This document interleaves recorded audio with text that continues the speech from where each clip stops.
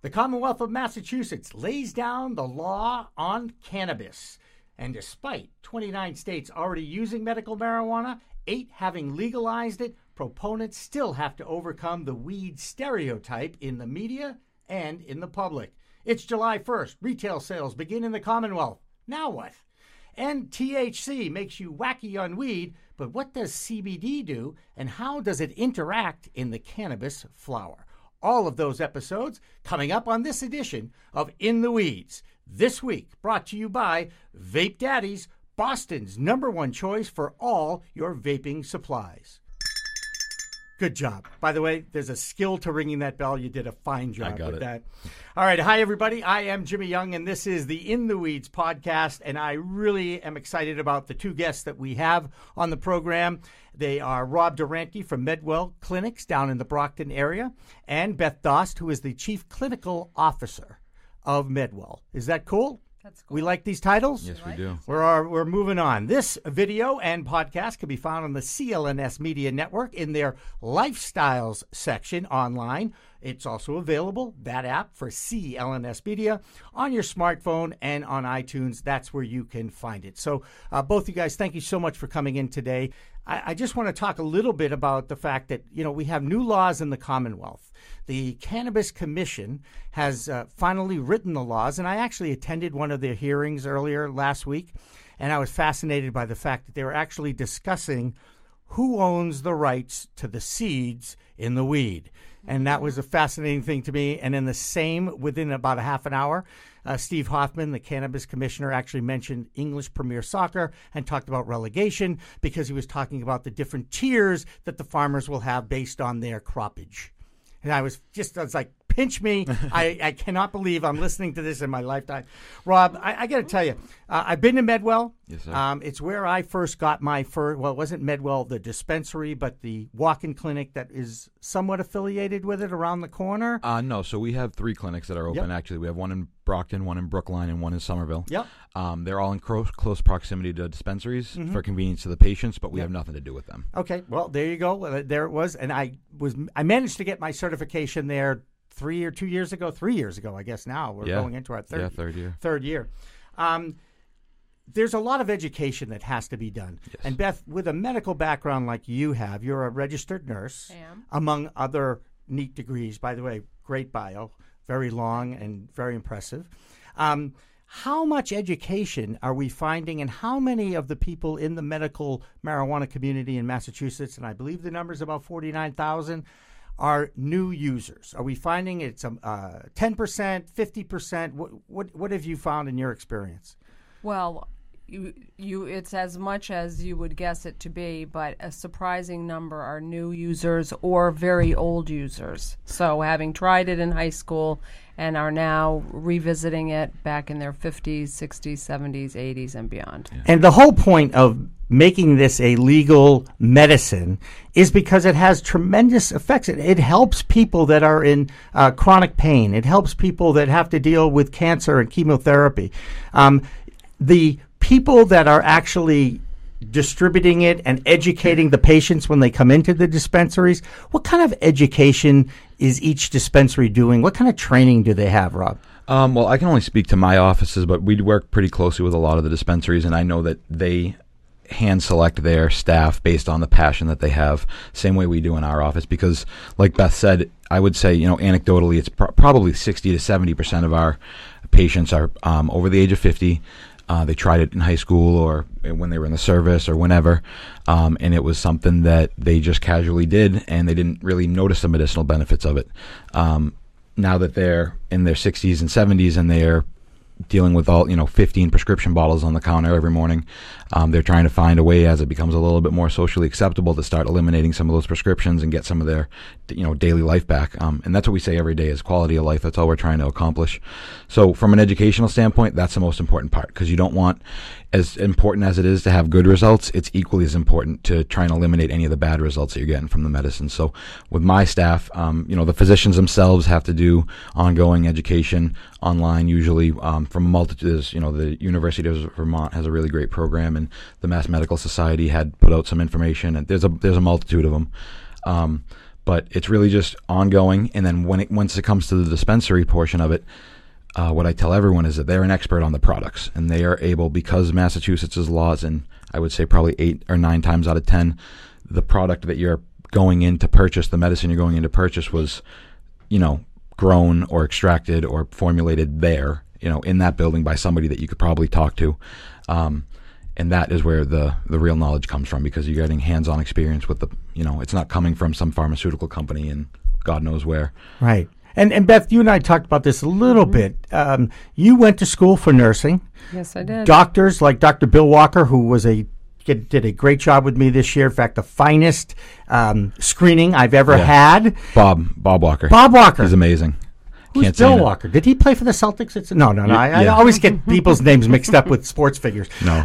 Bob Walker did a great job with me. Yeah, I can't say enough good things about You're Bob. smiling. Yeah. That's a good amazing. sign. He's amazing. Learned a lot from him, and basically I learned take as little as possible to get the maximum benefit. Yeah. It was like a mantra. And someone from the nursing profession like yourself, Beth, you obviously echo those thoughts. Yes, yep. It's always better to start low and go slow. And we say that about just about all medications, really, unless somebody is hospitalized and you have to rapidly address a symptom or a disease state that's out of control. You don't have time. Yeah. Now, the interesting thing about this product, if you will, is it's really, I look at it no different than I would look at, for recreational purposes, alcohol, and for medicine purposes, like any of the opioids or painkillers that are analgesics over the counter medication like ibuprofen and Tylenol, that sort of thing. But because of the connotations over the years and because of the reputation, there's still that stereotype, if you will. Absolutely. Beth, what do you see about how we might best overcome that and educate the public on the benefits of this drug? Well, first of all, I'm going to disagree with you. Good. This is what I'm here for. Okay. So don't be afraid to do that, Rob, okay? I do not think that you can equate cannabis and alcohol. Okay, good. All right? Because cannabis interfaces directly with the endocannabinoid system, and that is a system that we have in our body. It's the largest modulator of all other systems and was discovered around 1996 by Raphael Meshulam's team in Israel. And prior to that, we didn't understand it. We didn't know about it. We know we have other systems, adrenal systems, cardiac systems. We have all sorts of different systems. But this is the mother modulator. So actually, when you supplement, when you take cannabis externally, and you take it in many different forms, echinacea boosts the cannabinoid system, sunshine boosts the cannabinoid system, music can boost the cannabinoid system. We have our own internal pharmacy that makes cannabinoids. And when you take it externally through ingesting cannabis, in whichever way is your preference, you actually boost a system that is already there. Mm-hmm. And it only enhances a system. Alcohol, on the other hand, is a man-made drink that comes from poison. Ferment. Yeah. Sorry, and it's poison. It poisons the liver. Yes, it and does. Sadly, I have, as a nurse, seen too many people die what I would call very sad and difficult deaths after a lifelong love affair with alcohol, and so that will never happen with cannabis. And that's probably one of the reasons why I have enjoyed it, to be honest, because I could never drink more than 5 beers when I was drinking beer, and that was a long time ago. I do not drink beer anymore, and so I always found that, this is nicer. I can control this better. Yes. I had ADHD. What a shock. And it helped me focus better in schools. And I know a lot of baby boomers out there have had similar effects. You're shaking your head almost like, I'm shaking your head because you are now the third person that told me that they had ADHD and cannabis One person described to me that his thoughts came at him so fast that he could not focus on one to get it to fruition, whether it was a paper or a project. And when he smoked, it slowed down the incoming pictures in his mind, and he could take the one that he needed to focus on and take it to fruition. So he credits the use of cannabis with graduating from high school, and he's brilliant then through college. It is an amazing. There's so many. I call them success stories, but they're just stories of life, and it's been part of our culture for so long. And I'll tell you a quick anecdote. Went to a sporting event last week, and we smelled it in the parking lot going to the sporting event. We smelled it coming out of the sporting event. And I'll be honest with you, in traffic on the Mass Pike when we were backed up because of a work crew. Yep. The windows were open. It was one of those beautiful, mild days. Yep. Guess what? I could smell it coming from the cars around us. To me, it's almost been... because it's officially legal now, people are far more comfortable consuming this outdoors and in the public. I know the commission is concerned about that. Yeah. Do you guys that are part of this community, is that a concern of yours, Rob? I mean, no, granted, we're talking about medicinally here. Yeah, it is a little bit. I think that for me, as a medical advocate and someone who sees, I don't want to see patients scrutinized for recreational users. So that's the thing, is I don't personally have a problem with it. I could care less, and I'd be lying to you if I hadn't done it before in public. But the thing is that any negative connotation that we carry, whatever it is going to reflect poorly on the patients who are sick and who need it. So there should be places where you can go and you can consume publicly. There should be, I don't know what the word is for it, lounges, whatever you want to call it, clubs, where people can go and partake. Why wouldn't there be that? But at the same time, if you're in traffic on 495 or 95 and there's smoke coming out the windows, that's not a good look for the medical community as a whole, because that's what everyone's going to look at. Is medical's been here for the past 3 or 4 years, and in my personal opinion, the common person isn't going to make the the differentiation between a patient and a recreational user. They're going to look at them as cannabis users, right? But what I could say about that, if I speak from a totally medical point of view, is that, somebody sitting in traffic like that might be very anxious, and so they might light up and smoke, and that may help their anxiety, and they actually might do better because they have a problem or they get claustrophobic. I know many people that get claustrophobic in traffic. Yeah. So it depends on what the use is for it. And if we're thinking medical here, if you're quelling symptoms, you're making the person more efficient and more, and they function better in society. And that's really what we're talking about. And so I agree with Rob. I actually had the opportunity to go to a listening session where one of the working groups who advised to the CCC was addressing impairment. Mm-hmm. And I could not help but put my hand up as the nurse in the room and asked to define impairment and to tell me who was the qualified person to judge impairment. Because, as I told you earlier, if you take a beta blocker for your blood pressure, you take it at 8 o'clock in the morning, it's probably going to peak around 1. It might make you tired. And you're going to be driving if you're out on the road or a salesman or whatever. But we don't say blood pressure leads to bad driving. Right, correct. And I'll tell you, and I think the law enforcement people really have a challenge on their hands. I did make that slip, if you will, when I talked about alcohol and marijuana. The reason why I use that analogy, you can walk down the street and see 5 or 6 liquor stores. Right. Yeah, the kids are drinking now on binges. They're drinking to get drunk. Right. It's the entrance drug.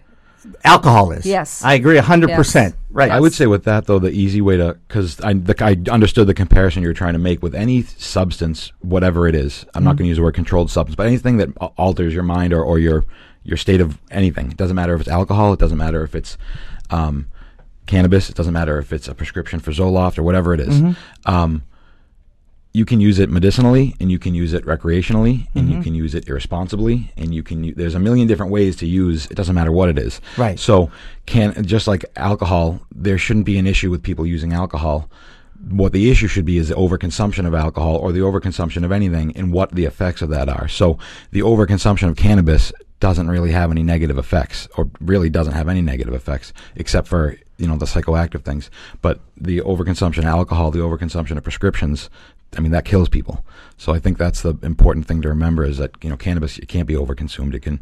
It's not, like Beth said, our bodies are built to process it. Yeah. There's really no known toxic dose for cannabis. Yeah, and that is the thing. How many deaths are caused by alcohol versus how many deaths are caused by cannabis? And I know the figures they skew highly on the other side for a number of reasons. One is more people are using alcohol. Mm-hmm. We all recognize that. Mm-hmm. But we also recognize that you just don't feel as out of control when you are under the influence of THC or cannabis as you might with alcohol. Correct. That's right. And I think that is, and again, moderation is key in life. We all know that. That's right. And some of us can do a better job of that than others, let's just say. Amen. But I have a sheet here looking at the differences alcohol versus marijuana. I figured we would at least go through them. Short-term effects of alcohol: nausea, vomiting, disorientation, decreased coordination, rapid heart rate, headaches, diarrhea, loss of bladder, bowel control,